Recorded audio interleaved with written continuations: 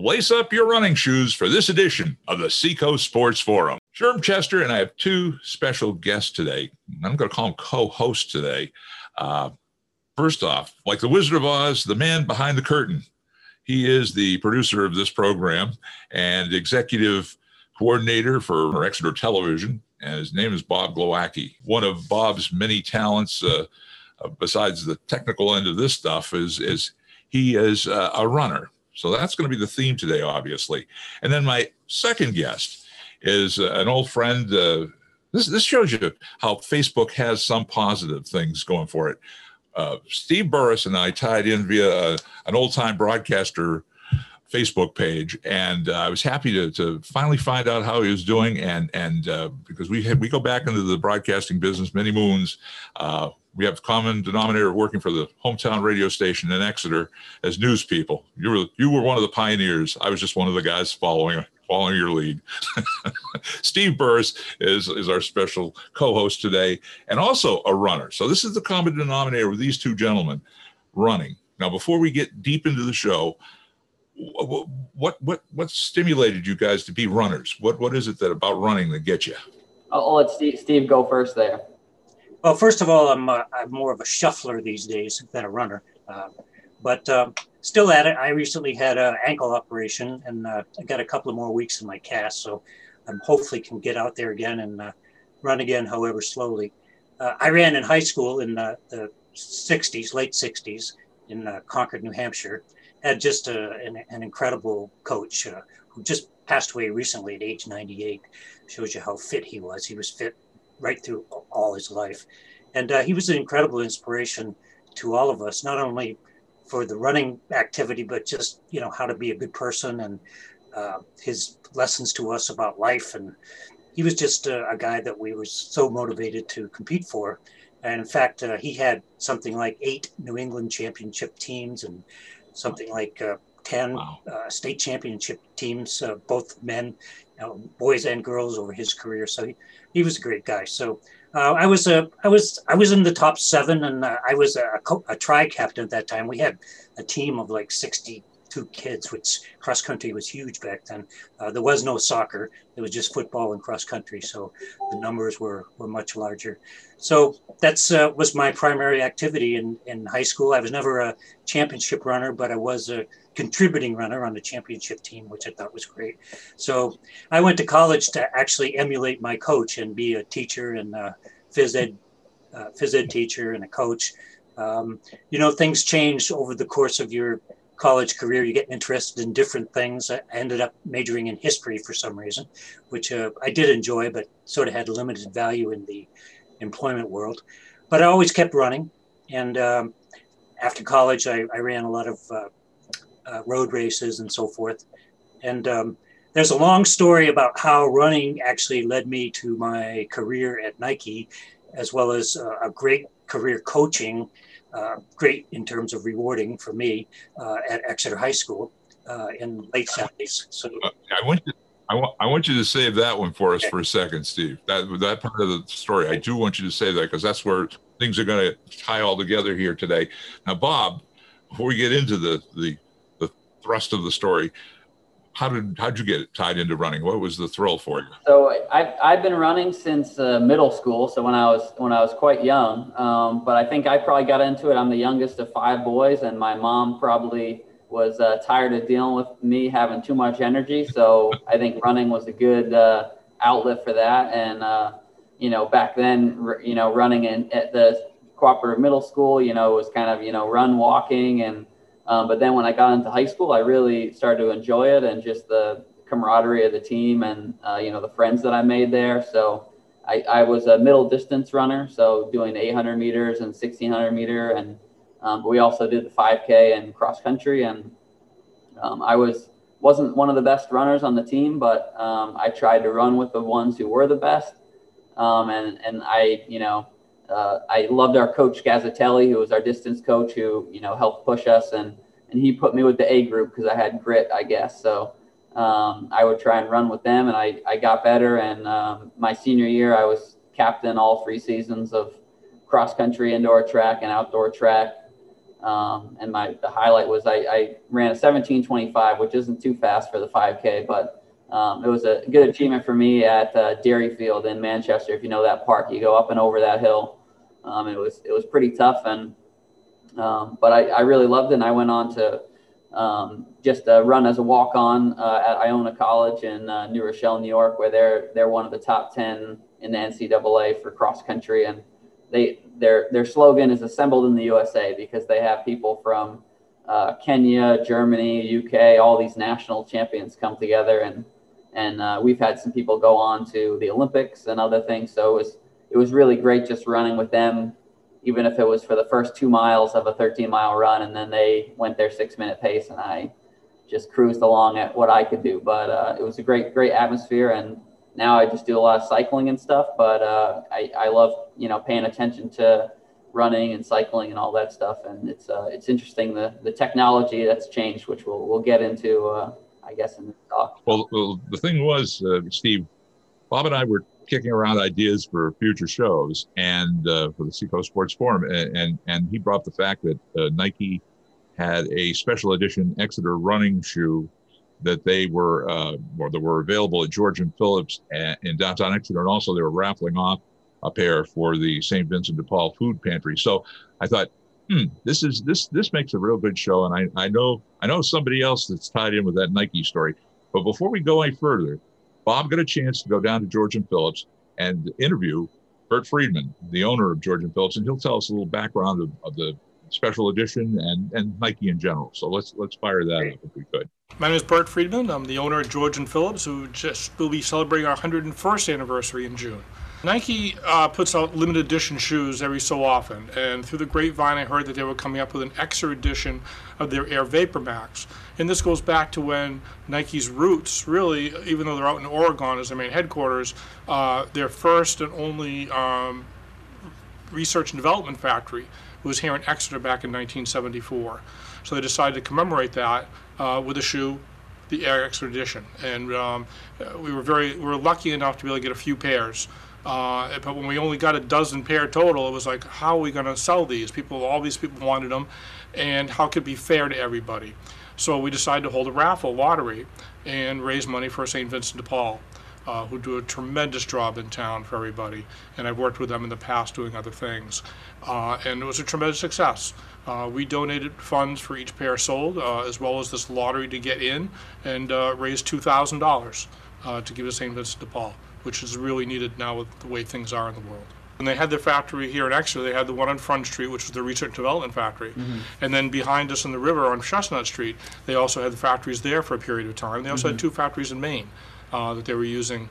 So they're making a lot of shoes in the area. The old Wise Shoe Factory was the research and development factory. Okay. That was their first one that they did here in town, where they developed shoes, made samples. A lot of the shoes they were giving out to the local high school kids to run in, to experiment with, and see what worked, what didn't work. And a lot of the old traditional shoes that really changed the industry were developed right here in Exeter. We were one of the first Nike accounts in the country back in the early 70s. Before they were Nike, they were originally Blue Ribbon Sports, and that was when they were actually distributing Tiger shoes, which is now Asics, before Nike even came about. And my father was on a first-name basis with Phil Knight and many of the others who started Nike as we went out and helped develop the brand on the East Coast and throughout New England. So when Nike came to town in '74, my father helped them find the factory, actually, and we became their only independently owned factory outlet store. So we had a very unique situation, a very unique relationship with Nike for many, many years.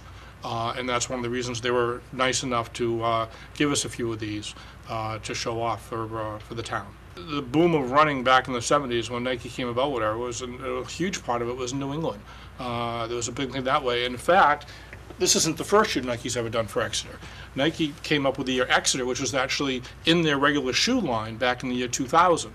And they made, and this is the shoe, what it was, and they had it in the line for a couple of years. They actually also made an Air Durham, because a lot of the guys who worked at Nike were old UNH alumni, so they did that. This new shoe they did is one of their top-of-the-line Vapor Max shoes, and what they're doing a lot of now is trying to do a lot of recyclable materials and things like that. So the upper is a recyclable nylon. The bottom has their regrind material in wear spots where they take recycled product to make stronger materials and everything. Big thing in the industry right now with that. We've been doing it for so long now and everything else. There was an old running club here in town that we were involved in a lot. We still help out with the new Exeter Running Club that started several years ago. They do a nice job, do a lot of nice races, and again, a lot of nice fundraising type things. From the old running club, we actually do a scholarship at the high school still. We've been doing it for like 25 years now at least, in honor of Bruce Ellis, who was a marathoner who lived in the area and who passed away unfortunately. And so we did a commemorative scholarship in his memory that we've been doing for years now. In terms of helping the community, it's not, my big thing is not just the elite runner, but that just person, that jogger, or even the walker who's coming in trying to find the right shoe for them that's going to work for them. And that always makes me feel when someone comes in a couple weeks later and says, my feet feel great, I'm having a great time. That's what I'm looking for. We want to help people get the right product. Bert Freedman, our special guest, a great interview by Bob Glowacky down at George and Phillips. Again, Bert brings out a point some people, some viewers and listeners probably don't realize that New England and New Hampshire, the footwear industry was a big, big part. And we had two plants in Exeter. I'm aware of the Y shoe that he showed and we showed, and he mentioned, and also Alroy shoe factories here in Exeter. Now, Steve Burris, our special guest, this is where I'm going to tie you into this. Steve was a reporter, the news director of the radio station here in town, WKXR. That's way back in the 70s.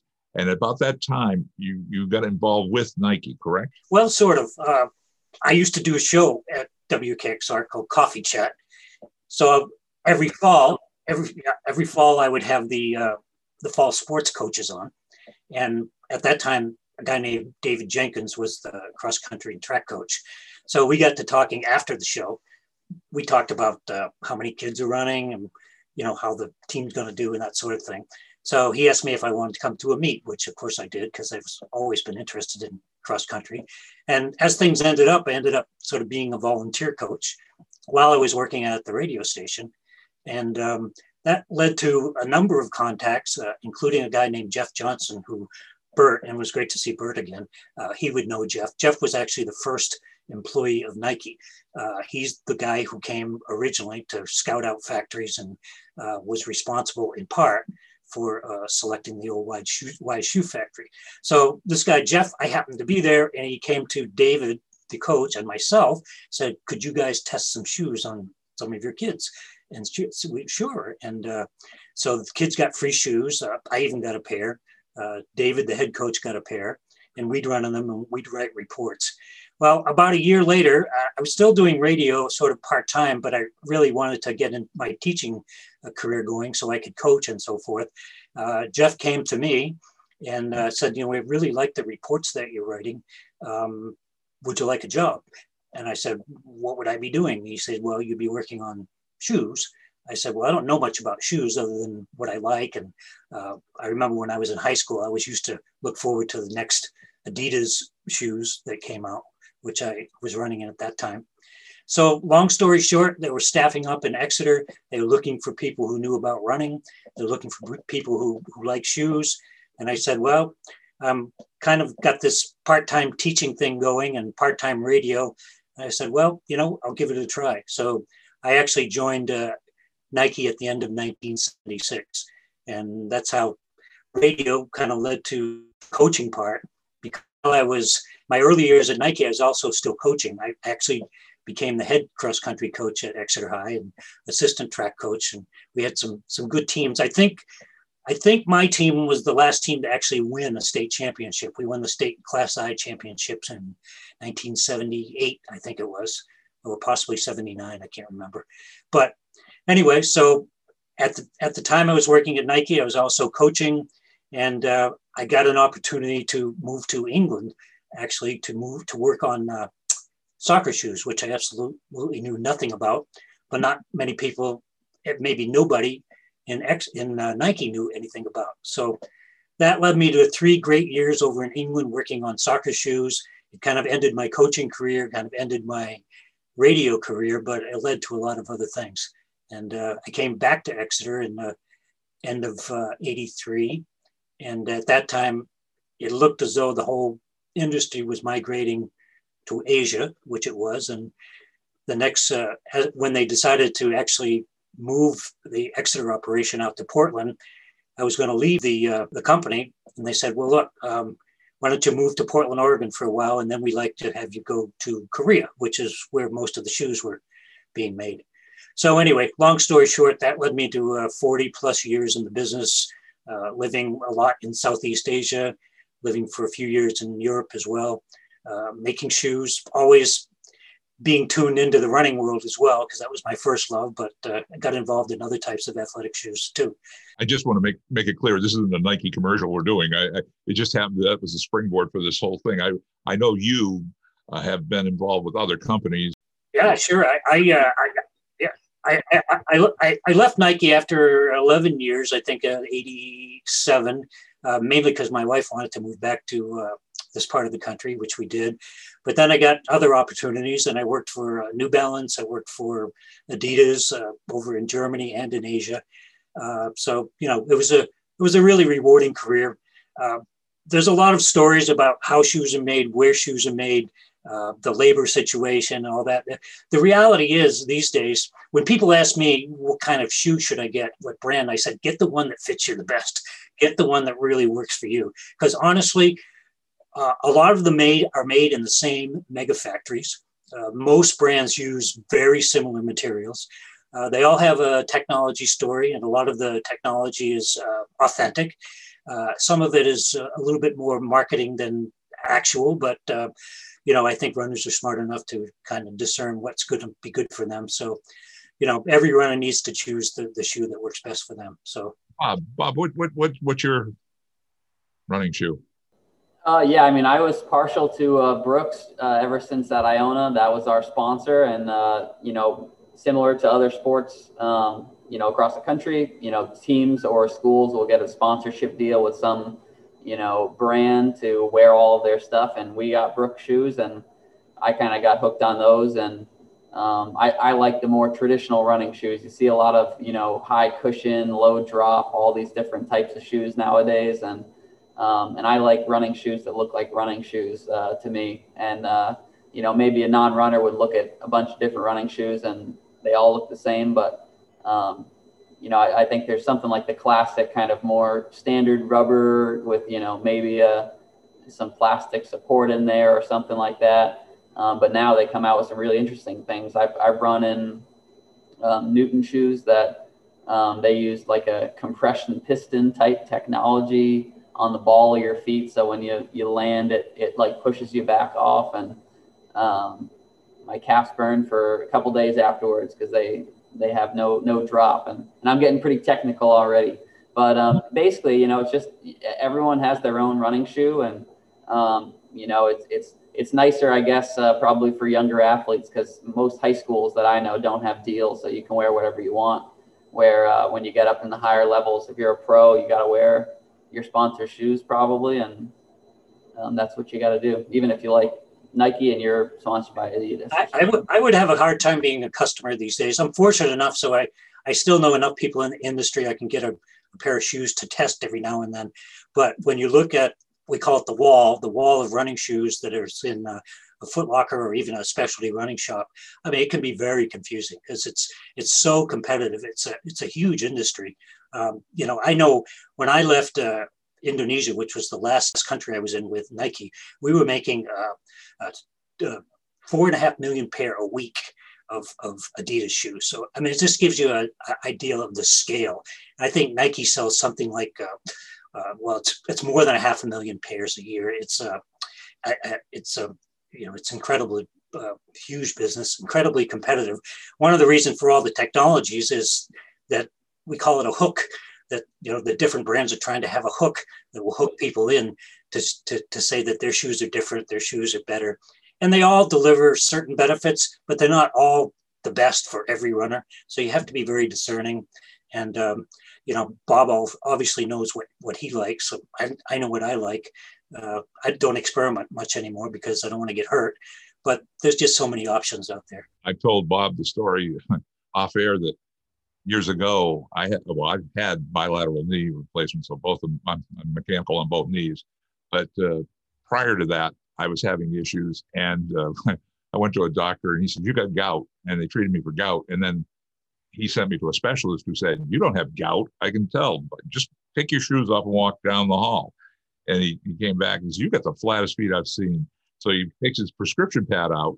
He doesn't write me a drug to take. He writes me two names. It's either one of those two places. They got specialists that will get you the right shoe, and something with the ultimate arch support, which turned out to be the Brooks Beast. That's the only thing I can really wear. I mean, I'd love to wear some of the designer type shoes that are out there, but the fact is, I think a lot of people are turned on by the colors, like you call it, the wall of shoes or whatever. People are looking at the designs more so than the practicality of what they're using. And that you're right. They've got to make sure they get what they need. It's very true. I mean, there is a cosmetic fashion element to shoes. I mean, nobody wants ugly shoes. You might want a shoe that really works for you with all kinds of straps and stuff on it, but everybody wants something that looks good. We had a designer when I worked for Adidas. We used to joke, we used to call him the jewelry designer, because he would make these beautiful shoes with all these bits and pieces that were almost impossible to make. They looked stunning, whether they really worked or not, but it just shows you how important the design. I like to say I was a designer when it was a primitive art. When I worked in Exeter developing shoes, you couldn't call me a designer today. Back then I was just putting stuff together. You worked with one of the guys that's a name brand, Steve Smith, who designed a lot of shoes for different companies. Oh yeah, I worked with, he credits you in an article I read as being one of the guys, one of his go-to guys when it came to coming up with a design. Tell us a little bit about that. Yeah, I worked with Steve at New Balance, and we worked pretty well together on developing some new models for them. I was the engineering / development / production guy, and Steve was the creative, artistic / functionality guy. We just, really, really meshed really well. So later on, I moved on to Reebok, and Steve came there after me. I can't say that he followed me, but he came there not long after me. So we continued to work together on pump shoes. He did a really, really successful wild shoe called the Pump Fury. So I was the head of that group that Steve was in that developed that shoe. So yeah, he's one of the most gifted designers in the industry, not only today, but the last 20, 25 years. So when it comes to designing a shoe, a running shoe, or even now the athletic shoes, the basketball shoes, whatever, R&D, research and development, was your forte as well, getting in there and trying them out and seeing if they work, if they give you the support you need, whatever. What I've always been curious about, and I'm an old timer, I go back to the days Converse, another factory that used to be down in Massachusetts. Chuck Taylor's, the basketball sneaker, was in the old-fashioned canvas lace them up type sneaker. That was the big thing. It went into I would think the late 60s, early 70s, and then they got more of the designer, again, you mentioned it, designer type looks coming out of different brands. But back to Chuck Taylor's, they had the old-fashioned waffle soles, and running shoes, I think, started that transition to high-tech soles for the planning of where the foot goes. Explain that to me, Bob, and you can maybe kick in on that one too. What type of a runner sole do you need, or how do they determine that? I don't know too much about that. I'll let Steve answer it. But what I found interesting when I read a book called Born to Run by I think Christopher McDougall, he talked about the early running shoes, and they used to use waffle irons or something, as one of the story goes. I don't know if that's myth or legend, but some of the soles were super wide, and they were hurting people's ankles and stuff until they kind of fine-tuned it to the first shoes that Prefontaine and the other big runners back in the day were wearing. So I find it really interesting. I don't know a whole lot as much as Steve does, but it's interesting all that goes into the shoes and how they've changed over the years. Because you look at some of those early running shoes or athletic shoes, and you wouldn't see anyone wearing those today. What about R&D, Steve, on the soles? Well, I ran high school in the late 60s, and I can remember kids bringing Chuck Taylors to practice with them. I never had a pair, but at that time, New Balance was coming out with something called the Ripple Sole. So that was all the rage with our team. But the waffle, I got to correct you a little bit. The waffle actually was developed by Bill Bowerman, who was kind of Phil Knight's coach. And he was kind of the inspirational force behind Nike. He poured some rubber into his wife's waffle iron. And that's how he came up with the first waffle sole. And when I was in work at Nike Exeter, he used to send sheets of waffle back to us, and we would die cut them and, put them on the shoes and test them out.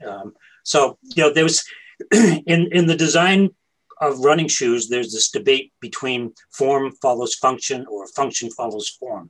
The design ideas first, and then you decide how it's going to work, or no, you need to address this running gait or this need, and then the shoe the look of the shoe will communicate that.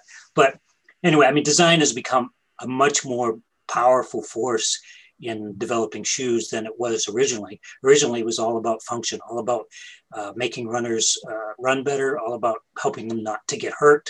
A lot of, we at Nike and Exeter, we had the biomechanics lab. So we would have runners come in and run on the treadmill. We do rear foot filming to see how much their feet turned inwards, which is called pronation, which is the source of a lot of injuries. And we had actual biomechanists there who would run studies. We did something called a foot morphology study, where we digitized thousands and thousands of feet to come up with a common foot form, the composite perfect foot. And we would say, okay, we should try to use that data to decide like where the arch component's going to be, how much heel lift should there be. So a lot of it was based on biomechanics, and then the cushioning part came in. Of course, it's still used in the industry today as a material called EVA, ethyl vinyl acetate, which is a foamed cushioning material. It's still used. There's a lot of different versions of it now, stuff with higher resiliency, higher energy. Then, of course, there's Air by Nike, which really revolutionized cushioning. There's mechanical cushioning, composites. There's just all kinds of different technologies. So in the R&D process, you're looking for good cushioning. You're looking for things that help stabilize the runner. You're looking for that optimum balance of weight and support, depending on what type of shoe you're developing. So there's a lot that goes into it. But well, I was going to say, now you got the Olympics coming up here soon in Tokyo, and I know one of your fellow alums, Elle Purrier, is going to be representing fantastic. The United States and right here in New England and UNH. I've run that race over 5 times so on video. There you go. And I guess that's my question would be, we've talked about the R&D. Do they take somebody like Ellie and say, okay, photo her foot or do some sort of a graph on her foot so that they know exactly what she needs for a running shoe? Yeah, in the case of the elite athletes, there's a very important part of shoemaking is something called a last, and it's basically a plastic form that looks somewhat like a foot, and you make the shoe around it. And for production, for the average consumer, it's a composite last that works for a lot of people. For the elite athletes, we actually do a digital scan of the athlete's foot and develop their own last. So it's a last. I wish I had one here. It's a big plastic foot basically, and it reflects that person's foot exactly, so that they get really, it's a custom made shoe. And then different athletes have different requirements on the amount of cushioning that they like, the amount of heel lift, the type of insert that they use. Do they want something with a high arch or a low arch, or more lateral support on the outside? So yeah, the point is the elite athletes get a lot of attention. That's one thing. When we had the Exeter facility, we did a lot of, we'd have all the athletes come in from Athletics West, which was the Nike farm team at the time, and we would do special lasts for them.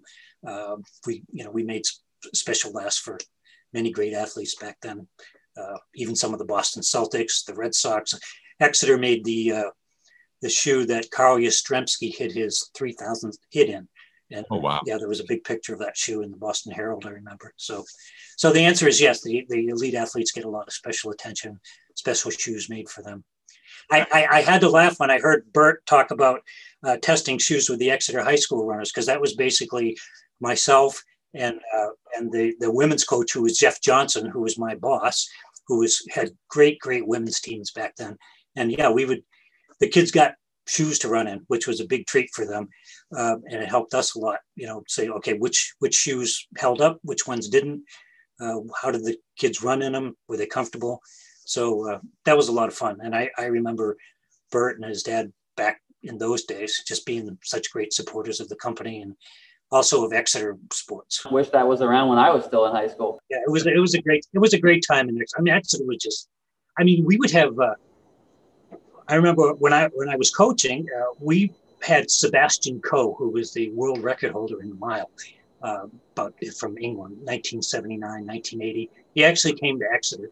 He gave a clinic to the kids over at Phillips Exeter Academy and the Exeter High School kids, just talking about running and so forth. And then, we made the shoes for him in Exeter.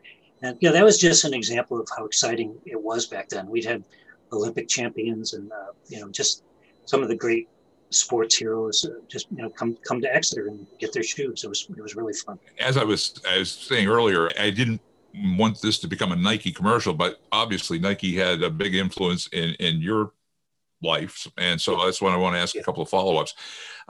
Phil Knight and Bill Bowerman, those are the two creators of Nike. Again, of all the brands, boy, they took off. Between the swoosh and Just Do It.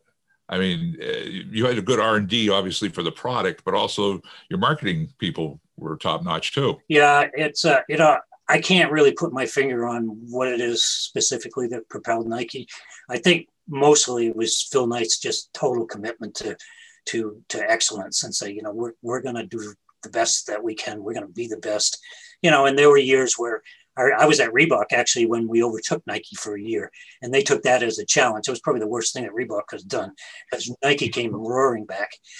They've just got it wired, and of course, marketing is a huge part of it, but they also make great product. But just about all the major brands make really good product. That's what makes it hard, I think, as a consumer. There's so much good product out there. You gotta find the one that's right for you. And Brooks is great product, and New Balance, Asics, Reebok. Pick the shoe that's right for you, regardless of brand. With Nike, a lot of people just want to be part of the brand because they're so tied into world sports and the identity of athletes excelling, and so they just got it wired. Yeah, I was gonna say in high school, Nike was really big, at least for the specialized shoes that you needed, the spikes for track. Yeah. As a distance runner, if you didn't have the Nike Victories, you were you want to look fast, even if you don't race fast. So the bright neon colors and that was like the top of the notch technology for us high schoolers. And you looked at the start line of a 1600 meter or 800 meter race, every single kid had Nike Victories on, no socks, ready to go with the spikes. And it was a cool thing. Everyone really got into their spikes as a kid. And I think Nike did a good job with the marketing, I guess, and the design, the colors and everything like that, as opposed to some of the other ones that were maybe more practical focused. And but what I've noticed in the most recent years, I don't know if you've noticed this, Steve, is that there's been a lot of what I would say is like maybe independent or smaller shoe companies that have come up with their own technologies or own spins on what running shoes should look like. And now when you go into a Runner's Alley or a George and Phillips, there's a lot, like you said, there's a lot more to choose from than just the few major brands that everyone knows about. I can't think of some of the names off the top of my head, but there's a lot of new ones out there that. There's Topo, there's Ultra is another one. I think to their credit, what a lot of these other brands realize is, we're not going to chase Nike. We're never going to be them. They don't want to be them. We want to have our own niche. We want to find customers that will benefit from our products, and we want to be true to our customers. So it's a great part of the market now. There's room for, multiple players. It used to be kind of the two big guys dominated everything, which was Nike and Adidas, and to some extent Reebok for a while. And then, of course, they would get all the shelf space in the stores. But now with the online sales and, all the digital penetration into the market, there's room for a lot of different brands. And, that's been a really good thing. And a lot of these brands have been able to get established. The question I was going to ask you, Steve, is in relation to the marketing part of it, not so much with running shoes or running wear, more so with the athletic basketball. I guess let's stick with that. Marketing towards an audience kind of blindly for design purposes. Do you see a lot of that just going on in the business now? I mean, it doesn't matter what brand it is. They're all just kind of marketing a name attached to a sneaker. Yeah, I mean, that's been a big debate in the industry. To what extent does the glamour of signing big names drive sales? And there's obviously something to it. I mean, look at what Michael Jordan has done specifically, right. But in other brands too, and they still do it. With Adidas, they're all about soccer. I mean, they dominate soccer around the world, so they sign a lot of soccer teams, football as they call it over there. And but it's still a big part of the business, but it's not a ticket of admission, to the business. Like the smaller brands, they can't really afford to do that. Maybe they'll sign one athlete who has a lot of credibility, and they have these programs called local heroes, where they sign big name athletes, but they also sign influential local athletes who people look up to, in the local running community and so forth.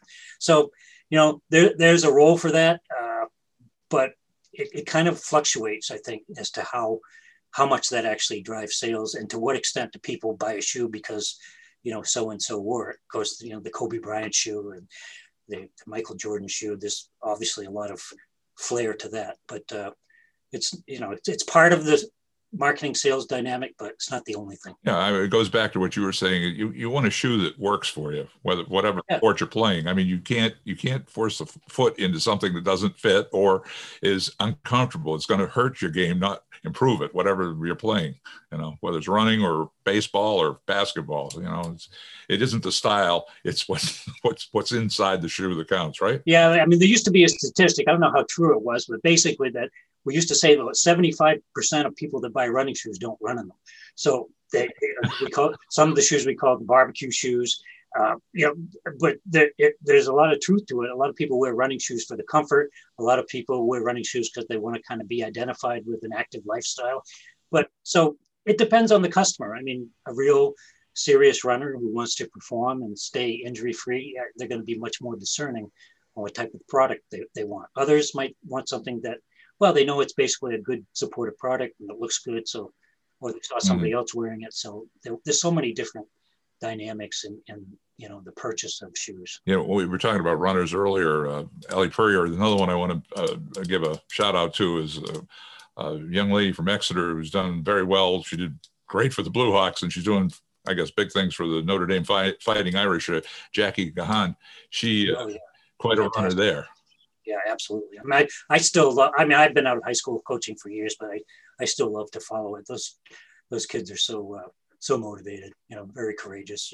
It's a great sport. And cross country in New Hampshire, as well as indoor track, outdoor track, it's such a great sport, and some great coaches out there, and it's just great to see. Yeah, I just add on to that for my years, it always seemed like maybe if the team always would win around the Seacoast region or whatever, and we would place well in Division I, I guess is what it became while I was in high school. They redid the division system, but we always had at least one or two runners on the boys and girls team that were really good caliber and went on to run in college. So it was always good to have that.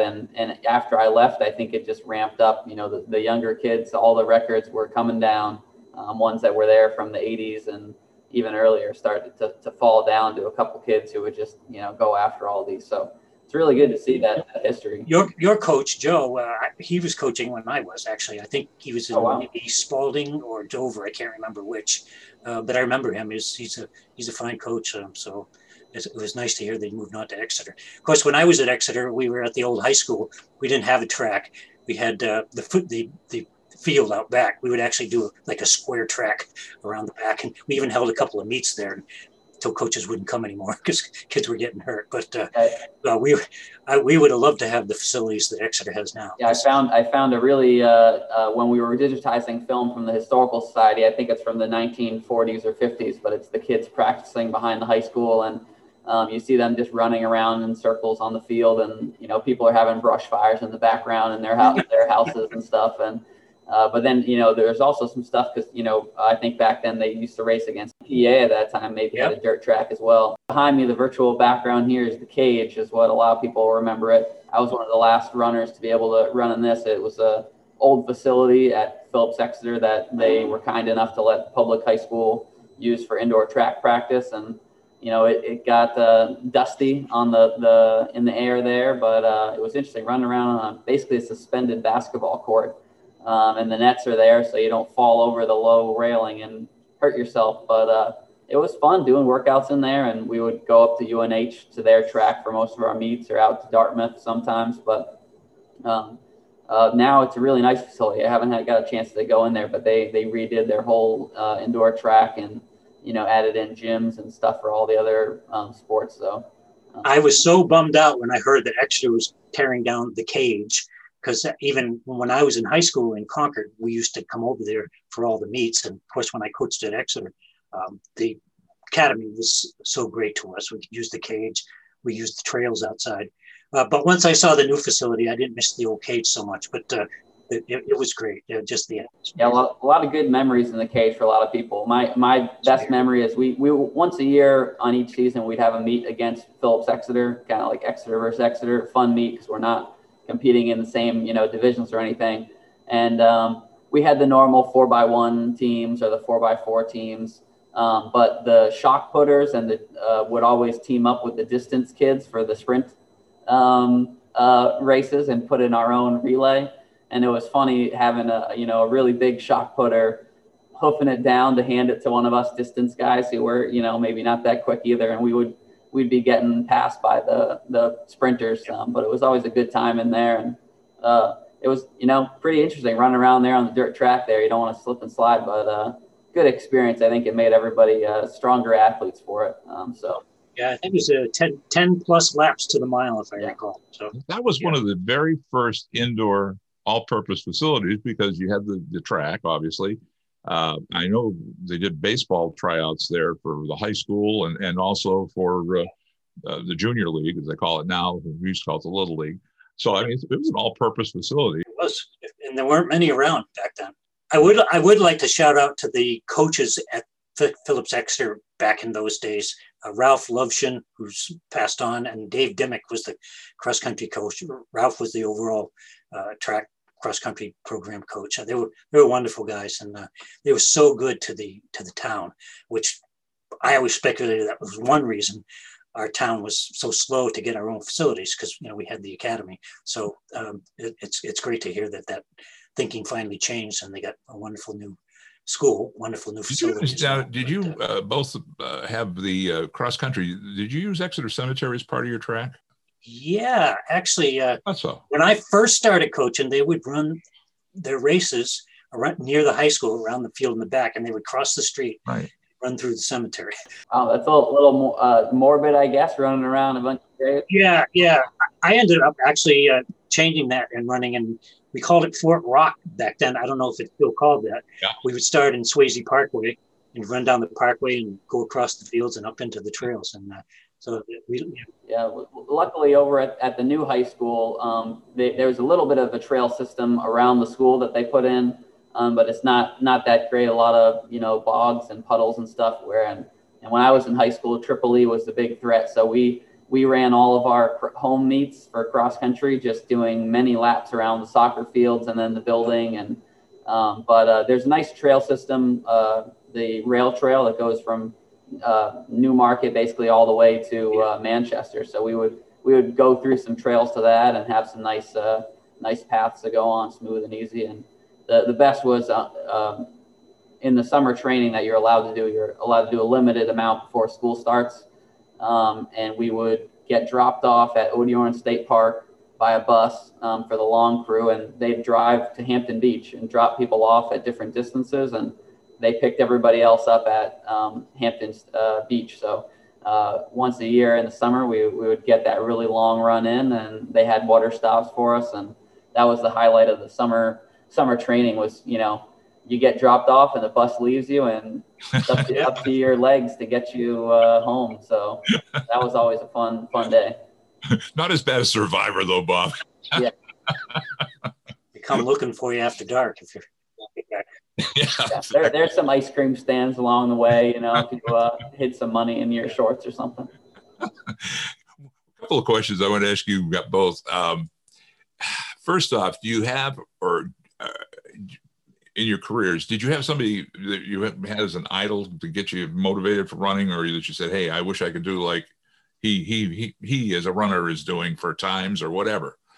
Anything like that, Steve?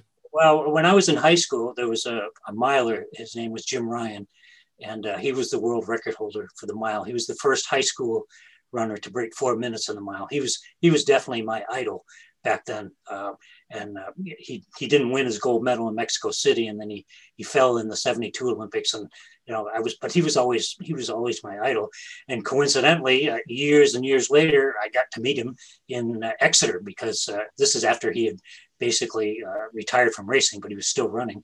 And he came to Exeter for the treatment that I mentioned earlier, the foot scan and the special shoes. And that's when I finally got to meet him. So, but he's one of them. Bill Rogers, the marathoner. He was always an inspiration to me. Not that I could ever even carry his shoes, but he was tremendous. So. What about you, Robert? My inspiration was an 800-meter runner. I think he ran for maybe Oregon State, and then he ran for the Oregon Track Club, Nick Simmons.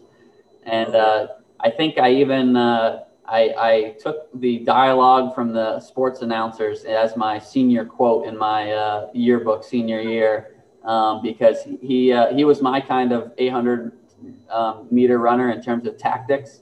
Because a lot of people, they'll go out and just try and run in the front the whole time and, use their strength.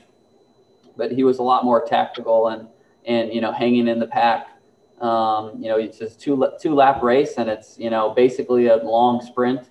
And he would kind of hang in the back in the last 300, 200 meters, just pour on those legs and give a big kick. And there's in his Olympic trials, I believe, for either the 2008 or the 2012 Olympics, whatever trials it was, he came from last place in the last 200 meters and won, to qualify for the Olympic team. So he was my runner, and he was a cool guy, in the post. I think he went on to do some stuff for Brooks or another company and launched his own running gum company and all these things. And I think he did a couple of beer mile races too.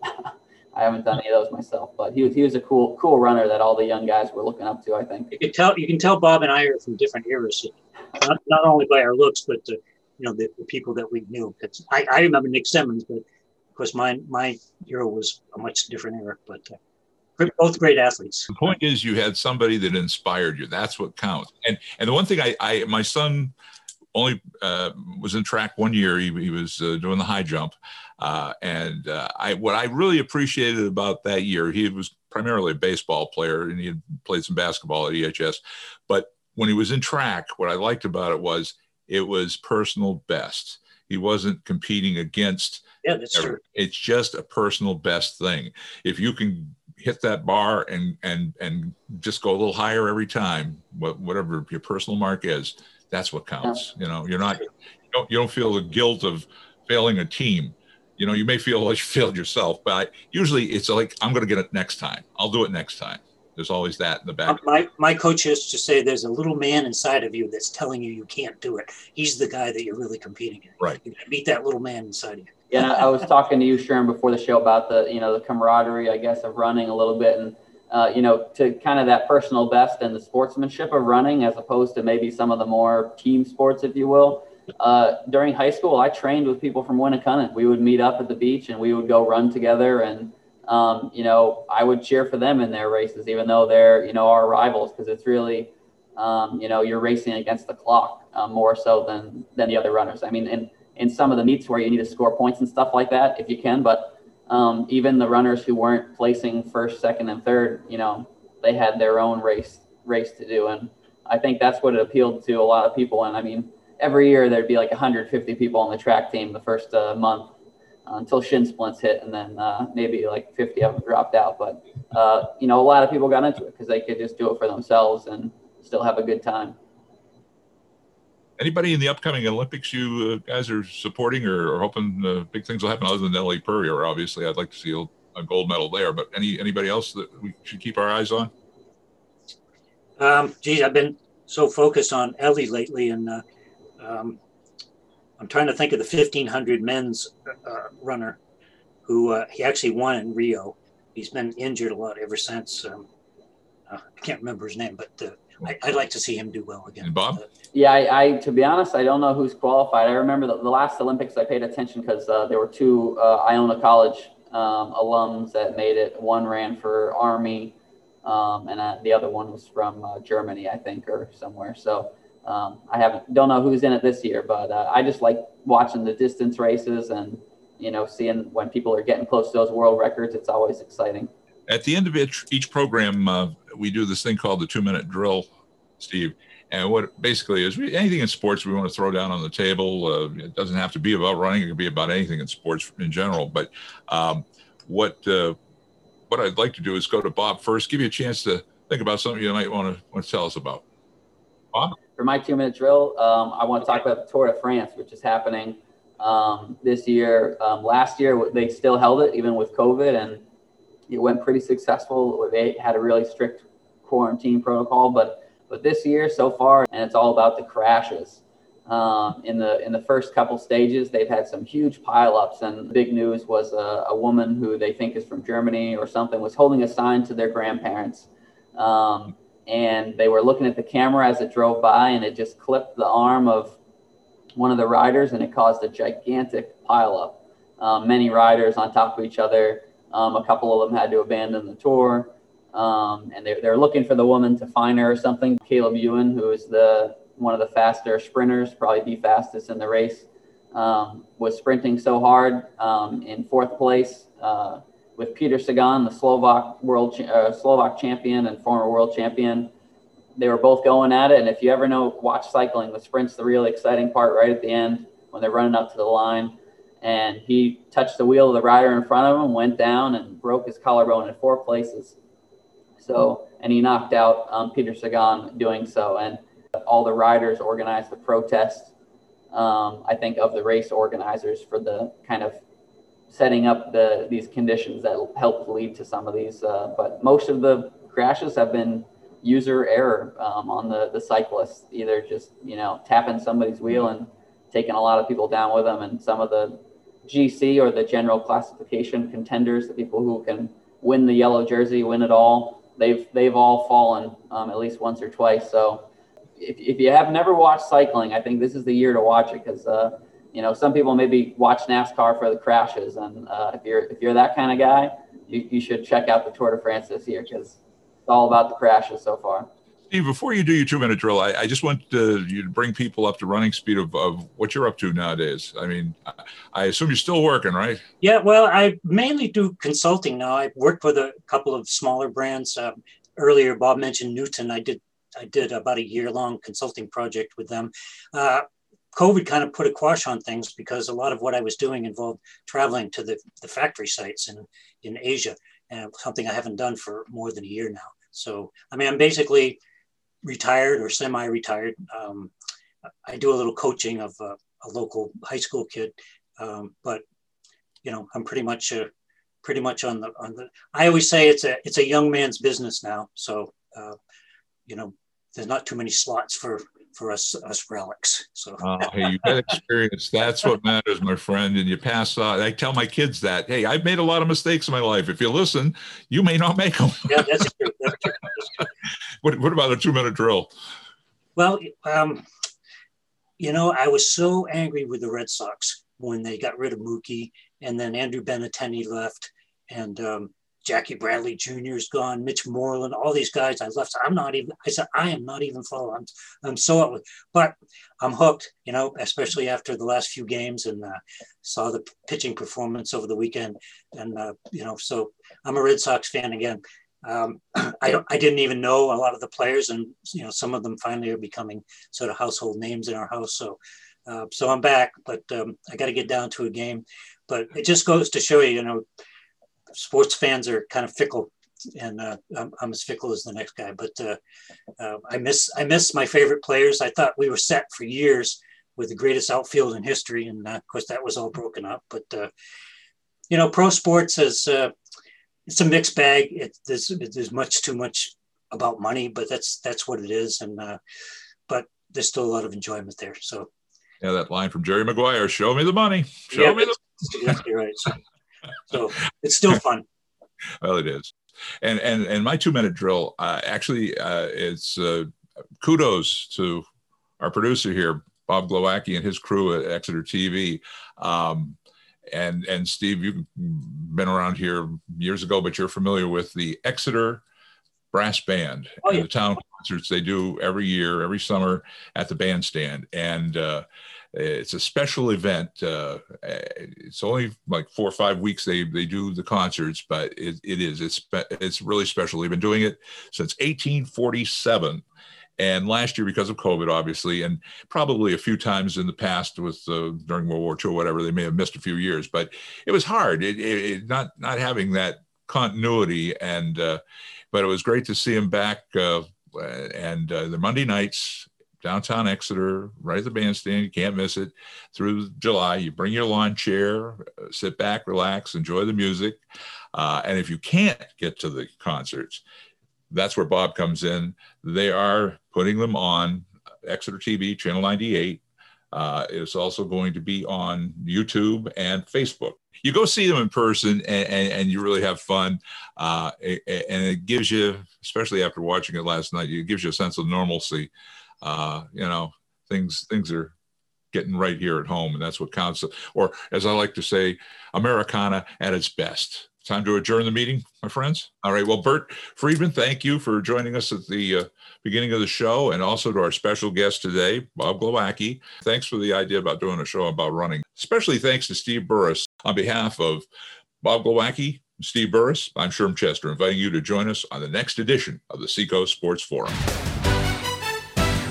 Be sure to subscribe and hit the bell to get notified about new episodes of the Seacoast Sports Forum. Follow the Sports Forum team behind the scenes on our Facebook and Twitter pages. This is Sherm Chester inviting you to join us for the next edition of the Seacoast Sports Forum.